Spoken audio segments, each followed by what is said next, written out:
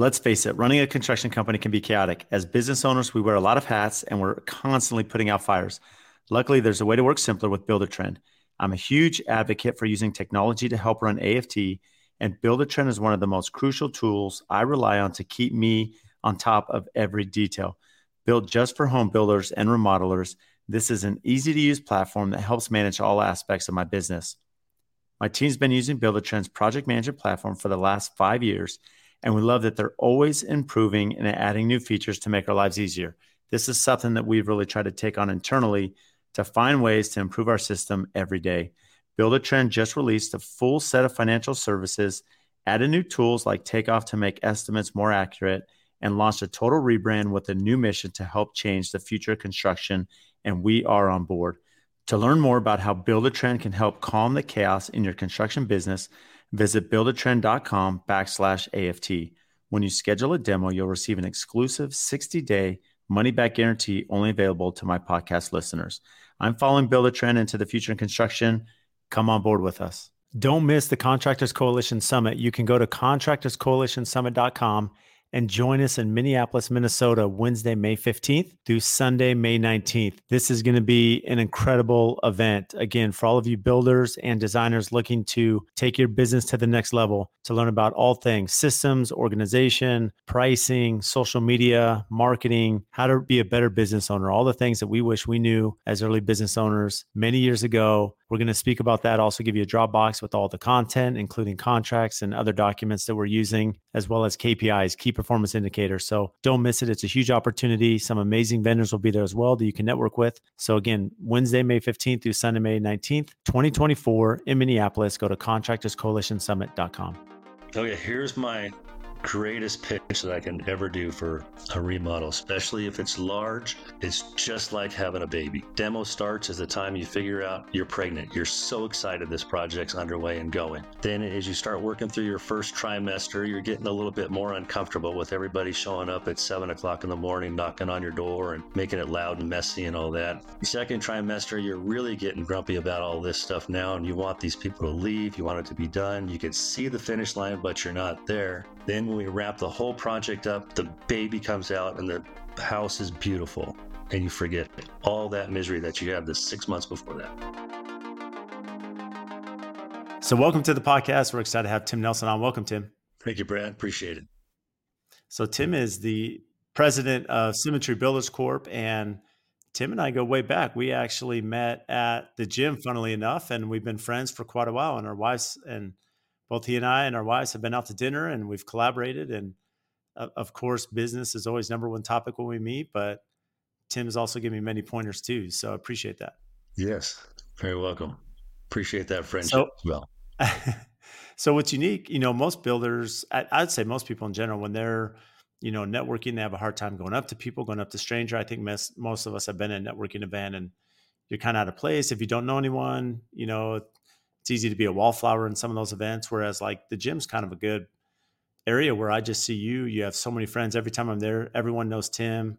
They say hi to you. They know your wife, Kim. You guys are like super friendly. So how do you get out of your shell? What has led to that success just as the gym? And I'm sure that's crossover into business too. Yeah, it's so I'm a third generation contractor.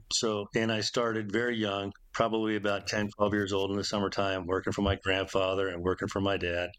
And they were both very engaging as well. And so it was something that I just followed in their footsteps and was very comfortable talking to anybody. And the one of the nice things is it's a numbers game in this business too. The more of the people you talk to, you might not be talking to the right person, but that person may refer to somebody else that, hey, listen, I was talking to this contractor the other day who really sounded like he knew what he was doing and wanted to get some work done, and it moves that way. So in the gym, I'm considered kind of a fixture because I'm there 7 days a week, So everybody kind of knows me, and I enjoy complimenting people on the progress that I see the work they've done. It's very, very difficult to be disciplined in that area for a long time, but that does help a lot. And it does, and it just keeps me moving forward with things. So I enjoy finding feedback and just exactly how we met when when I asked you about your shirt, I thought you were a trade contractor I used in the past. You ended up having this multi-million-dollar company, and that was fantastic. So, yeah, that's just luck of the draw. I approached you, I asked what happened, and there it goes. And so now we have a great friendship, and I'm thankful for that. So I enjoy talking to people anytime I can. Well, it's interesting. I know that from your side, how's that bled over into just, as you look at now, have you ever had business outside the gym? Have you ever met trade partners? How has that just benefited you just on a personal level? Yeah, so I've had referrals from people at the gym that I have gotten some jobs for. There's another contractor there that I've become friendly with, and his father-in-law is also at the gym. Same person, same family, and so we've been doing a little bit of network back and forth, but nothing great. Just kind of we were griping about some of our trades that we needed some help with, and so we shared some ideas and contacts with that, and that's been successful so far. So it is good. The networking with other contractors you really inspired me to do because I really did like to socialize in that group because they all seem to complain about other contractors and I didn't like that, so it wasn't enjoyable for me. But after meeting you and then meeting these other people, those guys are all really good guys, and I've had a great experience since then. Yeah, it's interesting. It's funny how kind of your eyes are open. I think I was a little blinded too when I first started my company. I remember reaching out to some local builders and a lot of cold shoulders out there, a lot of people, peers not wanting to help or give advice or share subs. And of course, you're not going to go up to someone and say, give me your whole bid list. I had JD Dwyer from Sticks and Bricks, and, we had talked about that on the episode a while back, but essentially even just a collaboration, like, hey, I need a stucco guy, Tim, or I need a concrete guy, maybe one here or there, and we all have good trades that we can't keep totally busy ourselves. So sometimes we want them to work for good GCs as well, who we know will take good care of them. And so it's funny how my eyes have been open too, just the collaboration, and that's part of the reason I do the podcast. And, in that crossover to business now, as you look at remodeling and your business, when you look at goals of the gym and, you and I both have them, and that's why we're there and trying to stay active. And so in that way we could be alert, right? In our day to day with our business. How do you kind of control the goals or get down to the goals and objectives of your clients? Well, that's a great question, and the there's typically about 3 meetings before we get started. And the initial one is just the walkthrough with the client to see exactly what they want to do, if it's going to be feasible, what their timeline is. Because a lot of times we get people that really want to jam in a bunch of stuff over summer or in the fall, right before Christmas and the holidays. That's a very volatile time to go. But once we have our initial visit and we'll present a potential budget for them for what they want to do, then we'll talk about timelines and try to get all that established before we start the project. And this is also includes if they're wanting to design their own project or if they have a designer. If they don't, we certainly will refer a handful of them. We like to have a designer on place. And then it's critical that we have all the selections made prior to starting this project. Otherwise, that delay turns into a nightmare for the homeowner that's going to be living through this if they're going to be in that home. So, critical component for anybody listening: all selections need to be made before you start a project. So I want to grab you there because the funny thing is I've been pretty big on this, to have selections done.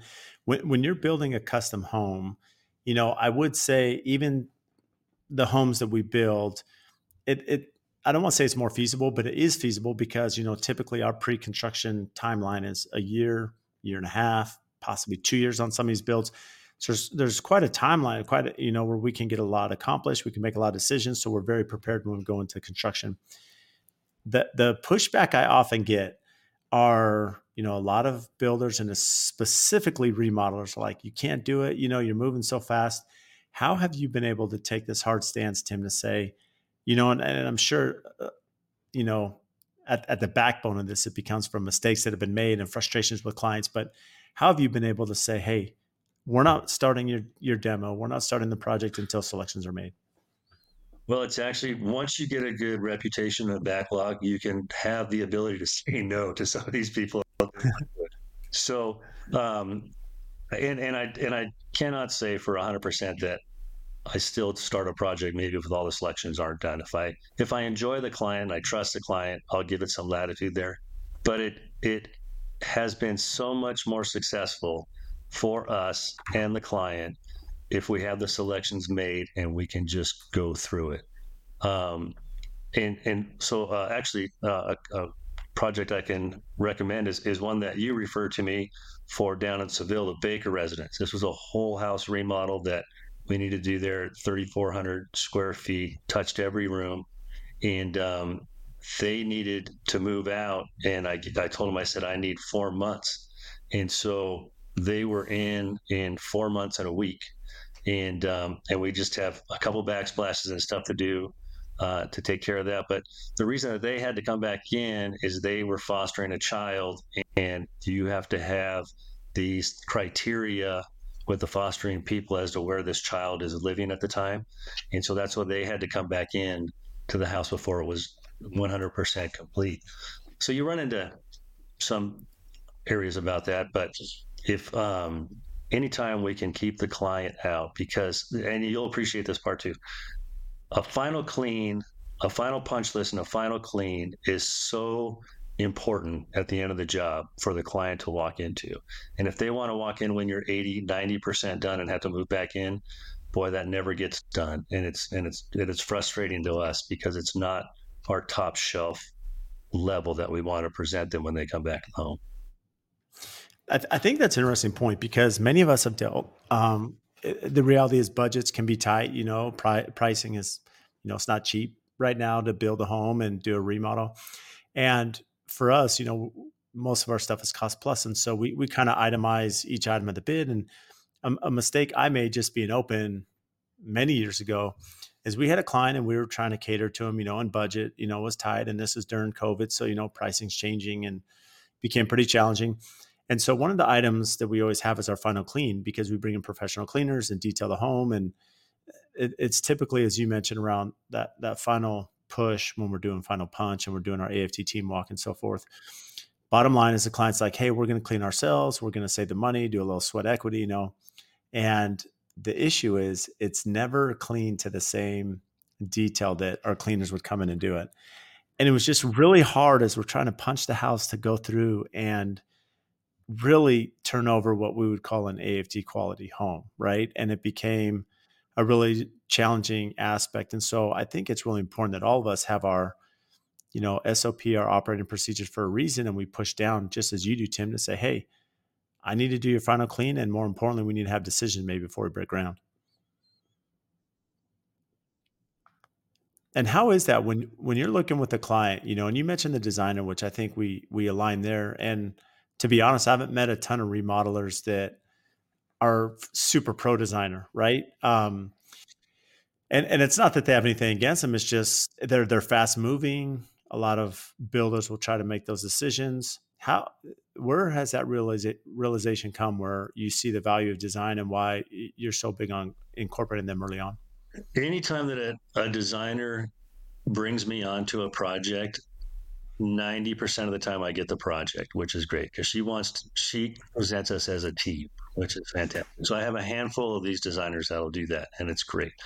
And for me, just being the applicator, as I say, of what they're doing, I really enjoy having a 3-ring binder, every room broken down, rough end details, finished details, product selections, locations to purchase the product, and have all that available that anytime any of my team shows up to the job, that binder's on site and is available. They can just go through that and figure out what they need. Now, some of that is moving along in technology wise with builder trend and house environments and stuff like that you can do a Google Drive. We still prefer the hard paper on the desk at their job site to be able to do that. And the designer is a nice buffer between myself and the homeowner because we really just want to be getting in there, getting after it, getting it done. Don't need a lot of engagement. And then if we have questions, we have somebody we can go after to could sort that out and get it done for us while we continue to work rather than chasing the client around for an answer.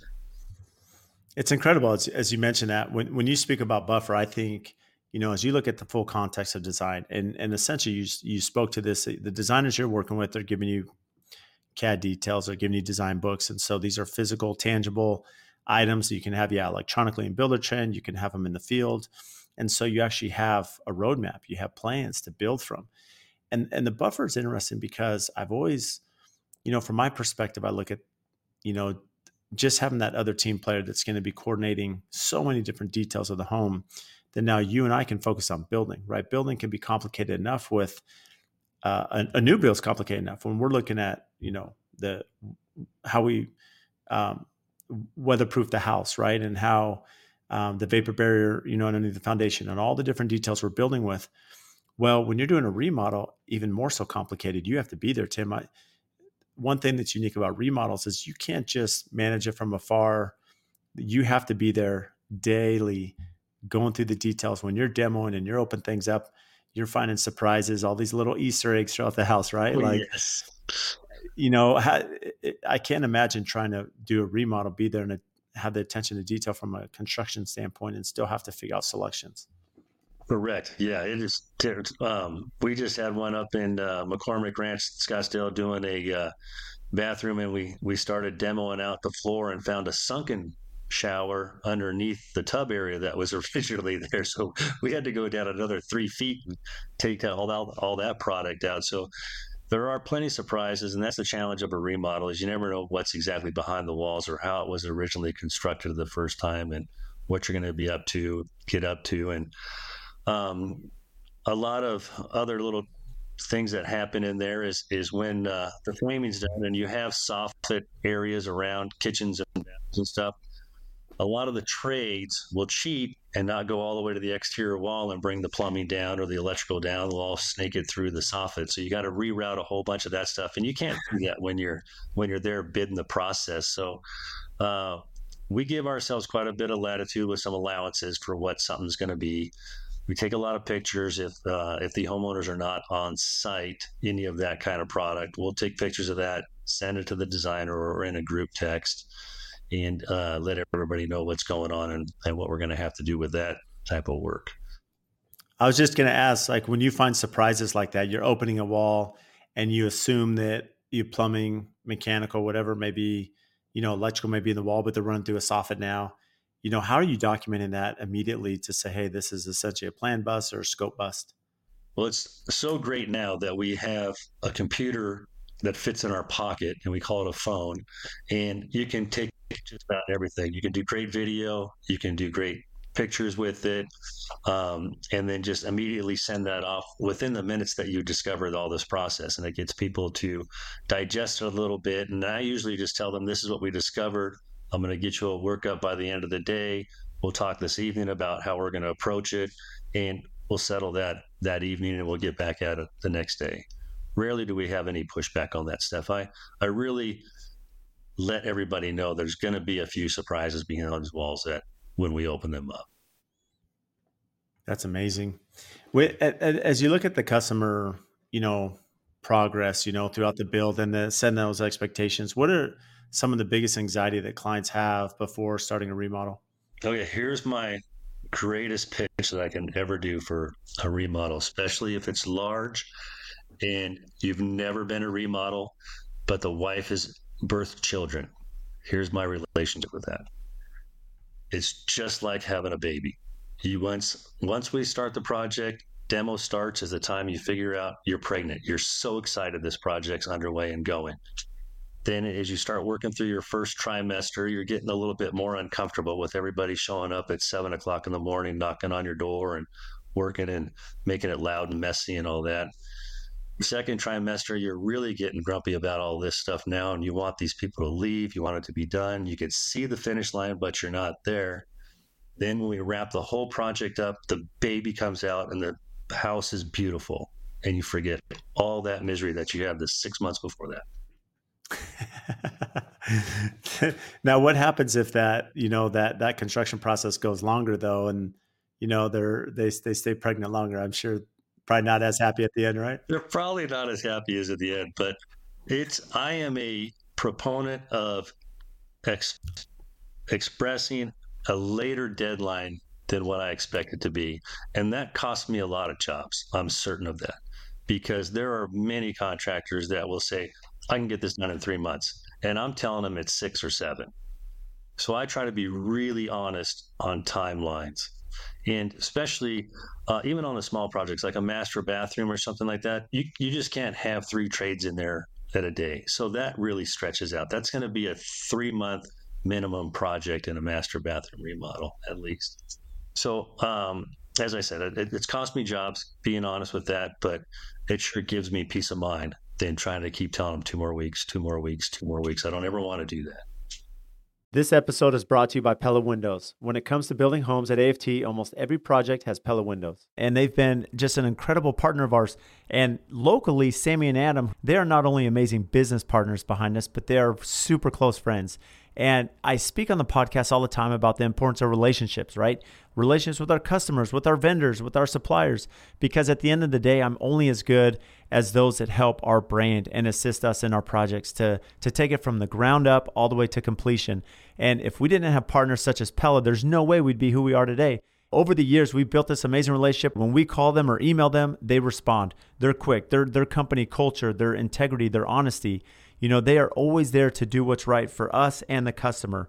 They can do anything from small replacement projects to large custom homes and even multi-million-dollar commercial projects. And also, when you think about their product line, they can do ultra contemporary, historical preservation, and large traditional projects. So for anyone, any scale, any size, they're the ones to call. They're here local. They have an amazing Instagram. Make sure and give them a follow to see what they're doing. So if you need windows and doors, give Sammy and Adam a call. We stand behind Pella. We love what they do, their culture, their brand, and especially their quality.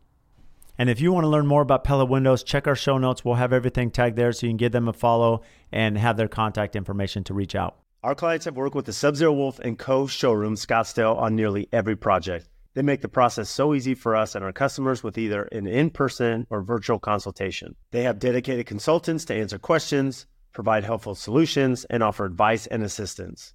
When you are ready to embark on your kitchen journey, reach out to the Sub-Zero Wolf & Co. showroom, Scottsdale, who will tailor an immersive, rewarding experience just for you in their stunning showroom. Gather ideas, ask questions, and imagine how your dream kitchen might come to life. All catered to you in a low-pressure and highly inspiring environment. View an array of options and see what they look like in full-size kitchen vignettes. And attend a chef-led demonstration to see and taste these appliances in action.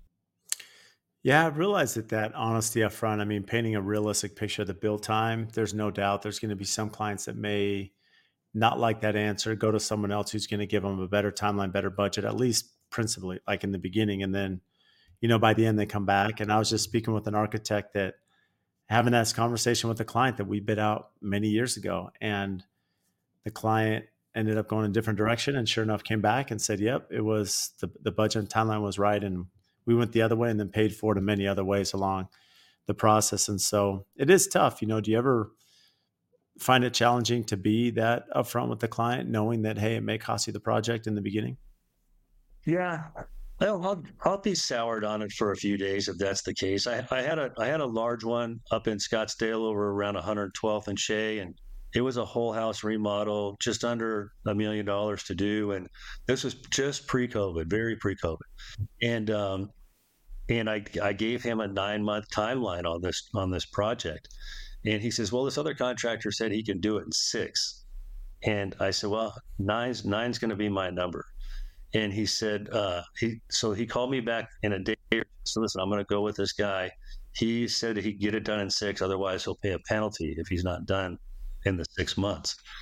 And then COVID hit, which probably saved that contractor's behind because everything got stalled out there. And I think that job went on for 14, 16 months. But if you had a decent contract, he was saved by a natural disaster, if you want to call it, or whatever you want to do there. But that was one that was kind of stuck in my craw because I knew I was right on that, and it was a good number on that job, and it was a job that I really wanted to do. It was a very nice home. So when you're setting that expectation with the client, how do you gauge work hour constraints? Because again, when you're doing a remodel, if they're living in the home, you're going to be limited on access times. You mentioned the master bath example where it's hard to stage a ton of trades in a small confined area. So how do you define and set those expectations clearly based on the scope and, the constraints you have with all the remodels that you do? So we do a 7:30 to 3:30 schedule when people are living in the home. Otherwise, if they're not occupying, then we'll go to whatever the HOA allows us for the timeline to be in there. We rarely work the weekends. I try to let them have peace if they're going to be home with that. And they and then it's the living arrangement. So that's the other thing that we have to discover, because I will seal off any rooms that are not going to have any activity, so none of this dust gets through it, because no matter how well you protect, dust finds its way everywhere. So that's a big challenge for us when people are living there. We'll do temporary plastic walls to seal off the workspace area. We'll tape all bedroom doors shut that will not need anything. And we do a lot of furniture manipulation by putting them into some of those rooms, or we'll do a whole pack out and have a company in, take the product out, put it into an air conditioned storage facility, and have that sit there until it's time to come back.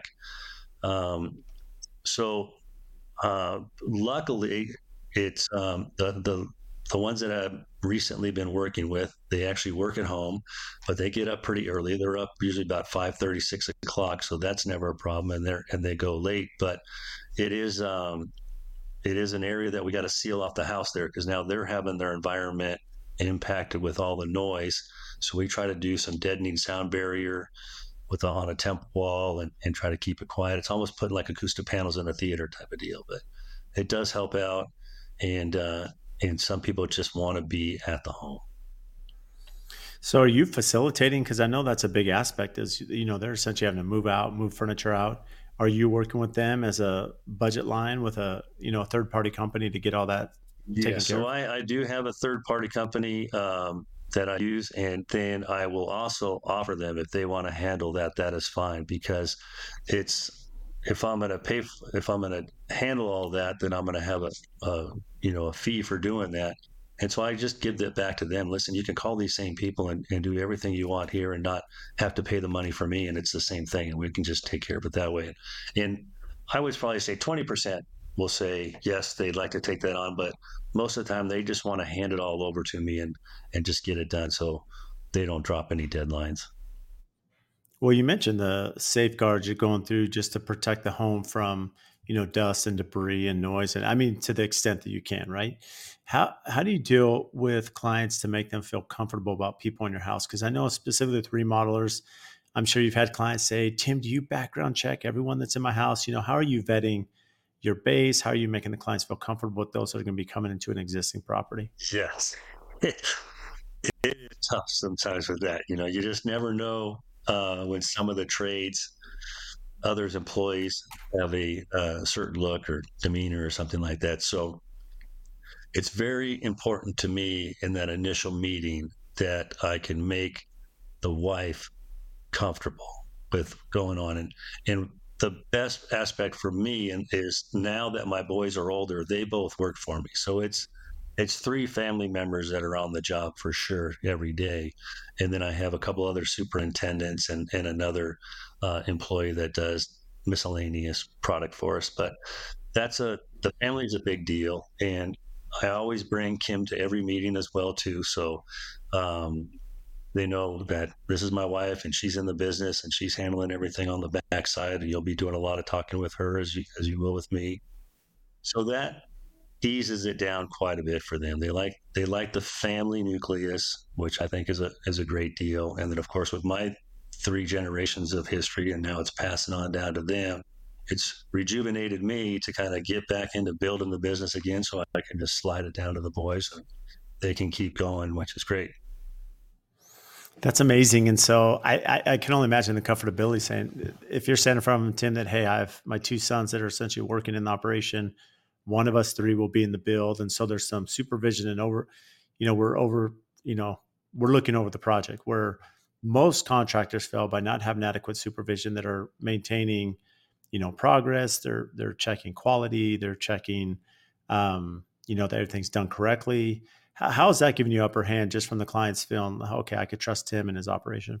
Yeah, this is a tough little spot that we have discussions with the homeowners in the budget process is cost for supervision. So we have a handful of projects that are going on right now that are just a couple kitchens, couple master bathrooms, and two another house with two bathrooms that are going on.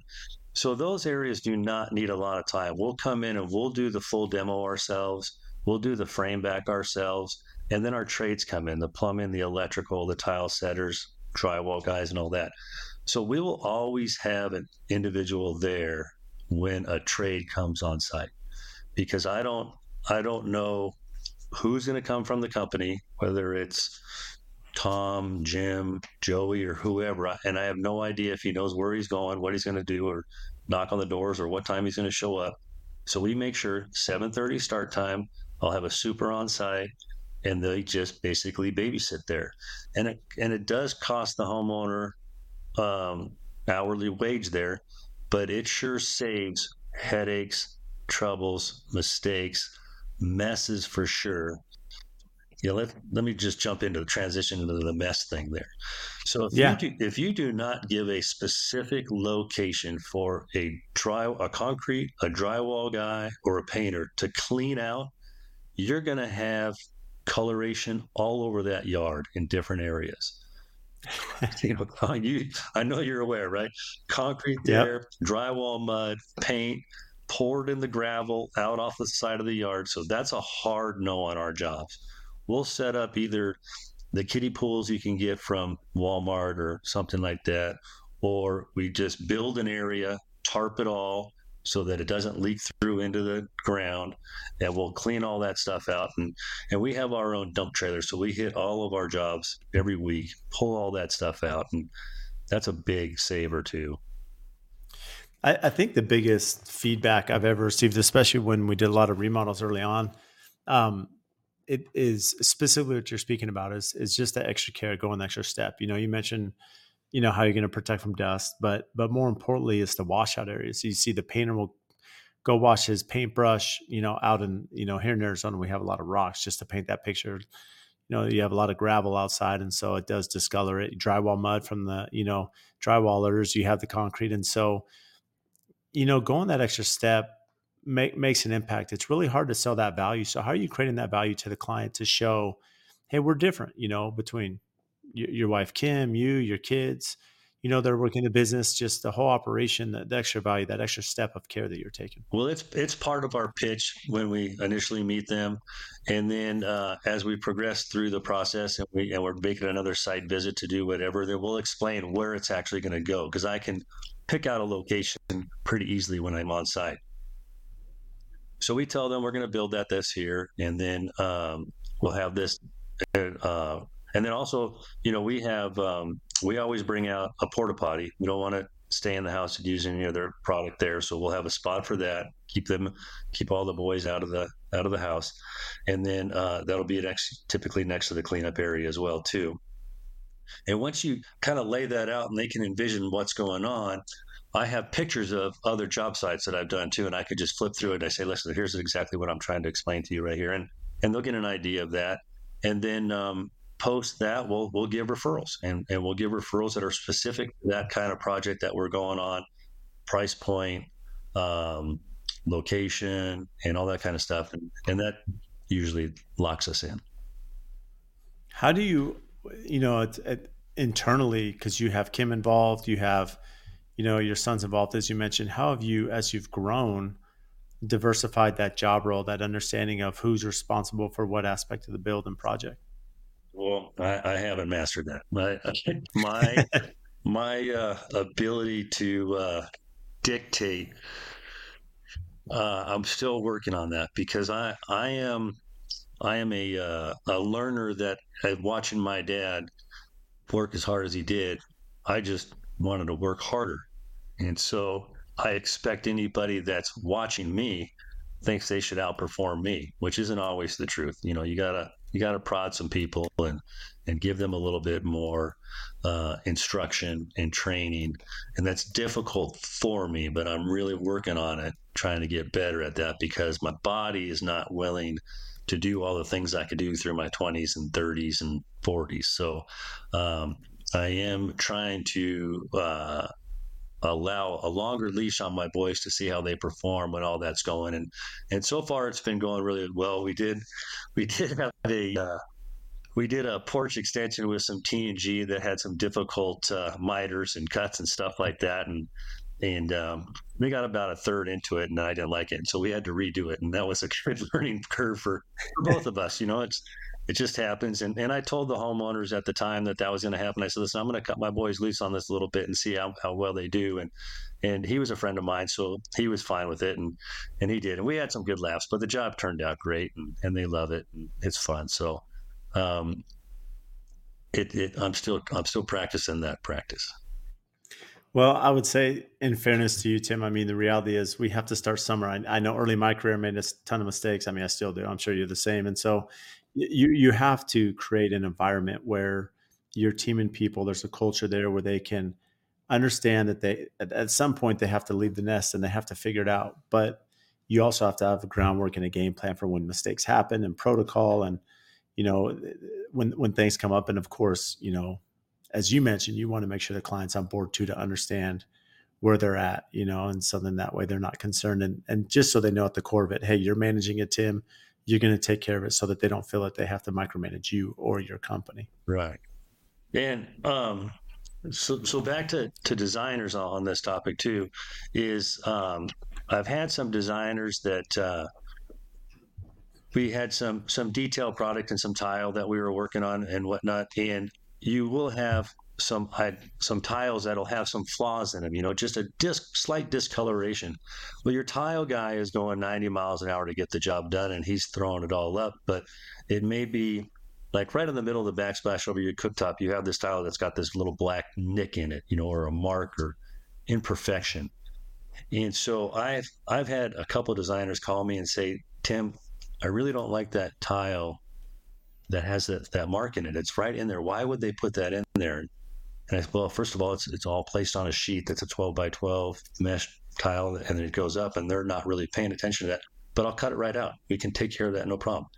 And they almost take a step backwards, like they were ready for a fight. Like I was going to say no, and I have no reason to say no. I mean, anything that we do can always be reversed, and I do not get wound up about changes like that or an imperfection on this piece of deal or anything like that. So I think that's what has kept my relationship with my designers really well is that I don't push back. If you don't like it, then I'm changing it.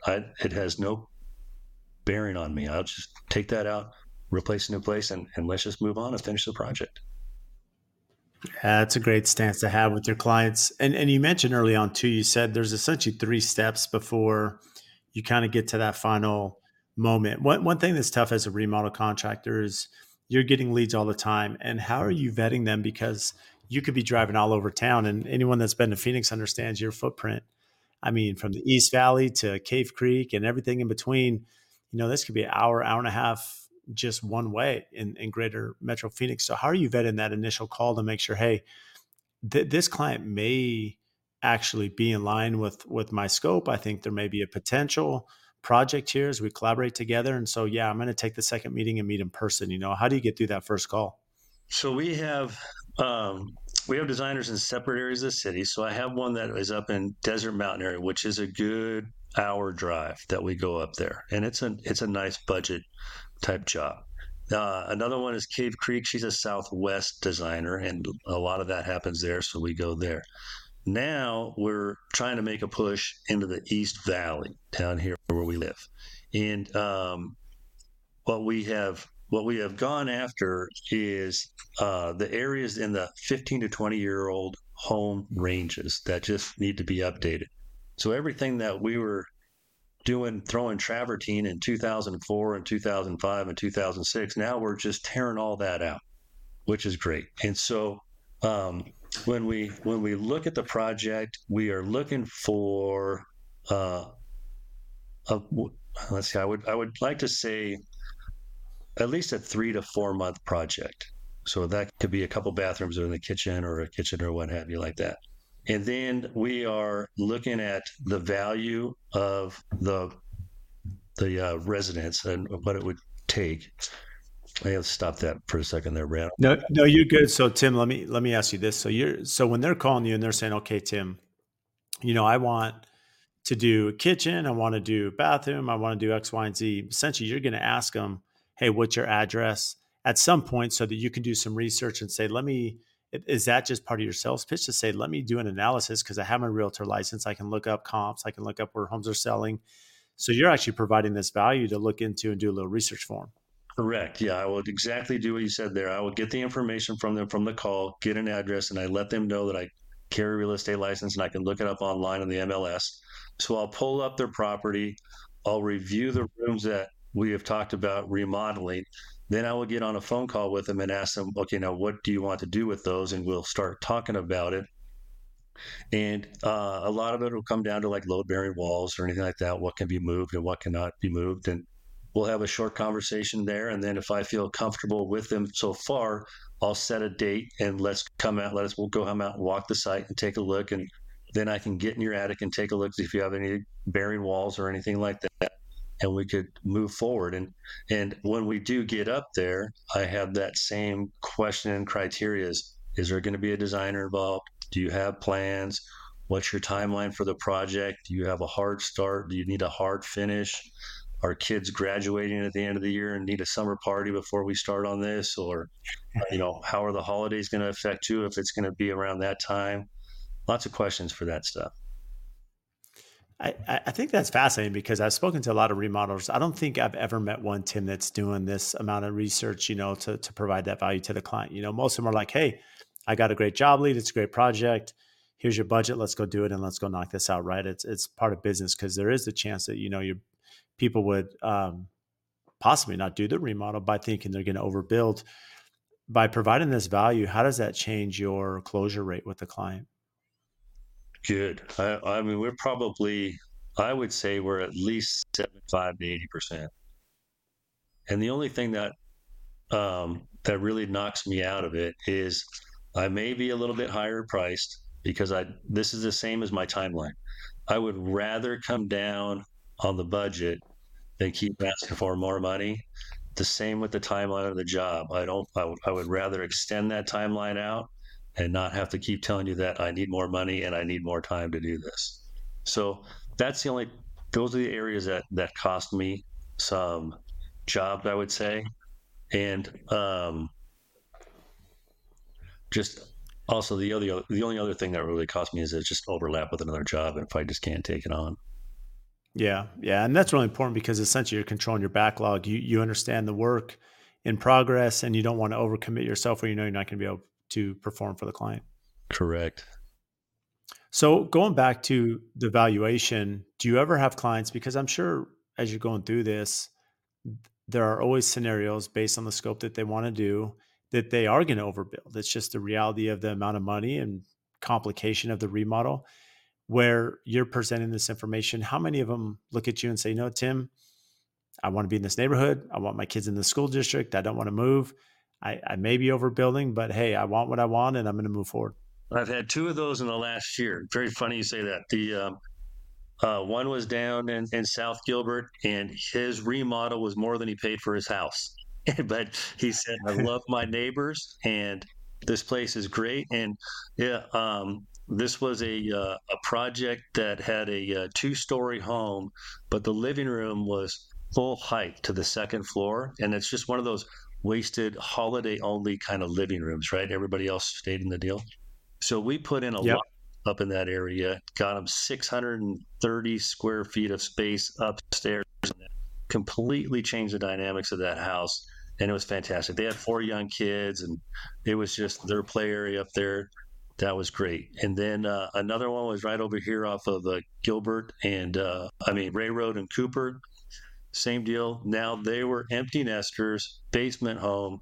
I think they paid 275 for the home, and the remodel was 220. And they just touched everything again so that the kids can come back. They can have bedrooms downstairs, bathrooms, all for when they come visit back to mom and dad. And those were great jobs, fantastic. And both of those people actually lived through the projects too with us, and it was great. They do enjoy that. So if it's your forever home, spend all the money you want on it, enjoy it. So how do you deal with needs versus wants? Yeah, that's so there's a lot of novelty items. Showers are pretty popular for this. You know, they want body sprays, rain cans, all this other kind of stuff. And when you come back and see those people in 4 or 5 months, they rarely use them, if ever they use those things again. So I kind of debunk some of that stuff. If you really need it and want it, if you have an injury or something like that, then I can understand using some of that stuff. But otherwise, you're spending a lot of stuff. And one of the uh, in addition to the needs and wants, another aspect that I push on is cheap is the most expensive. So if you're going to do something, don't always try to go cheap because it's never going to last. It's not going to work. Spend the money. Kitchen cabinet hardware is a great example of that. You know, they'll want to go spend on 299 handles or something like that. And I want to be in the 10 to 15, $20 range with some nice poles that look fantastic, that really set off the cabinetry in there. It's a point right when you come into the house. And um, those are interesting areas of needs and wants, and I always talk to the wife on those projects. Well, that's good. It's good you have a resource there, especially someone that's operating, Yes. and haven't had experience with certain vendors and suppliers. I mean, maybe to that point, how has your supplier base expanded? Especially to meet the needs of your clients. There's a lot of people looking to do remodels for a lot of different reasons. They may be in their house at a very competitive interest rate, and um, so with that being said, how have you expanded just the product that you're using, installing, in all of these homes? Well, we've been fortunate to get some good leads from other companies, and every time I meet with a new designer, I immediately ask her who she likes for her subs, and what she's had great success with, and who she really prefers, and I'll interview those people. So over that, I've gained painters, cabinet companies, stone manufacturers, and that's helped a lot to get that going as well, because I've got a backlog, and sometimes I need to use a couple other subs for the same type of trade. And those designers have been a help with that, because typically when I'm working on the job, I'm on the job. I'm a hands-on contractor, and so I don't have a lot of time that I can sit and research and send that stuff out. I'll ask Kim, my wife, to start making some calls to see if she can get some other things. But the designers have been a good help. So you mentioned a few times in this episode that that reciprocity, that you have a relationship with designers, that's led to business development and projects and referrals. Outside of the referrals from designers and previous clients, where is your lead generation? Where are those prospects coming from? Word of mouth has been my entire career up until the last 2 years. And this is when we're starting to take on the social media giant that everybody's using, and we're way behind the curve trying to get that stuff out there and still learning. But a lot of that is good. House is a great development or a great product for us. They give us a lot. You keep with our Instagram, that's been helping. Facebook Marketplace. I mean, I never touched that stuff ever until 2 years ago. Probably when I met you, you probably got me going on some of that stuff. So that has been good, but just a good solid reputation's been helpful too. Yeah, you can't beat that reputation. I mean, you've been doing it for so long. So how did you get into the business? Just I was always a worker, man. I was either playing sports or outside doing something, and my dad and grandfather were just 7 day a week guys. We had an old shop that we used to build all our own cabinets. My dad was a phenomenal craftsman, and when he built cabinets, he would actually cut his own lathe tools, so his cabinets were never duplicated. You would never see two of the same product in the same house. So he was master craftsman, and I was a production guy. I wanted to move a little faster, So that's where we differ. But it again, they just following them in their footsteps, and that just kept me going, and I enjoy it. I mean, if we're we rarely sit around the house and watch TV. Kim and I are always in the office and enjoying our other hobbies and just working on the business and just keeping it going. We enjoy it. So how have you made that so successful? I know, and Kim's a sweetheart, between you and Kim and, marriage and running the business and all the different aspects, how does that, correspond in just day-to-day living? It's it's full day. It's a full day, but it's great. Both boys working for us. That's great. And Kim's daughter, Amanda, she's a salesperson for Bow Beer Plumbing, and she does all like the high-rise stuff, hotel, and so we're actually all in the construction industry, and so it gives us something to talk about and keeps us motivated. We talk shop, talk jobs, and talk clients, and again, it just we don't tire of it. We enjoy it, and we're a big boating family. We love to do that. So we're not winter people. We're summer people. So we'll be out on the water a couple days a week during the summer, and then we'll try to take 3 or 4 vacations out to the river and do all that kind of stuff. We really enjoy being outside. That's amazing. And so I was just going to ask you, what do you do for fun?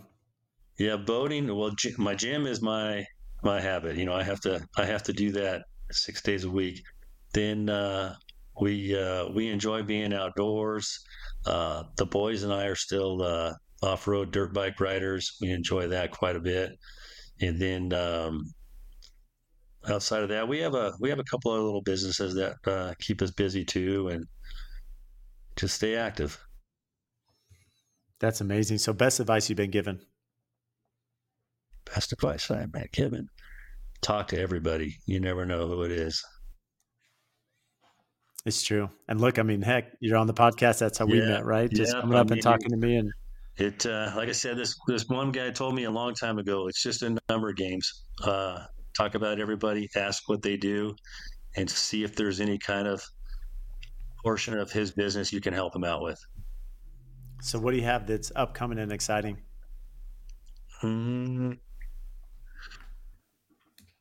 man, exciting. Like personal wise or job wise?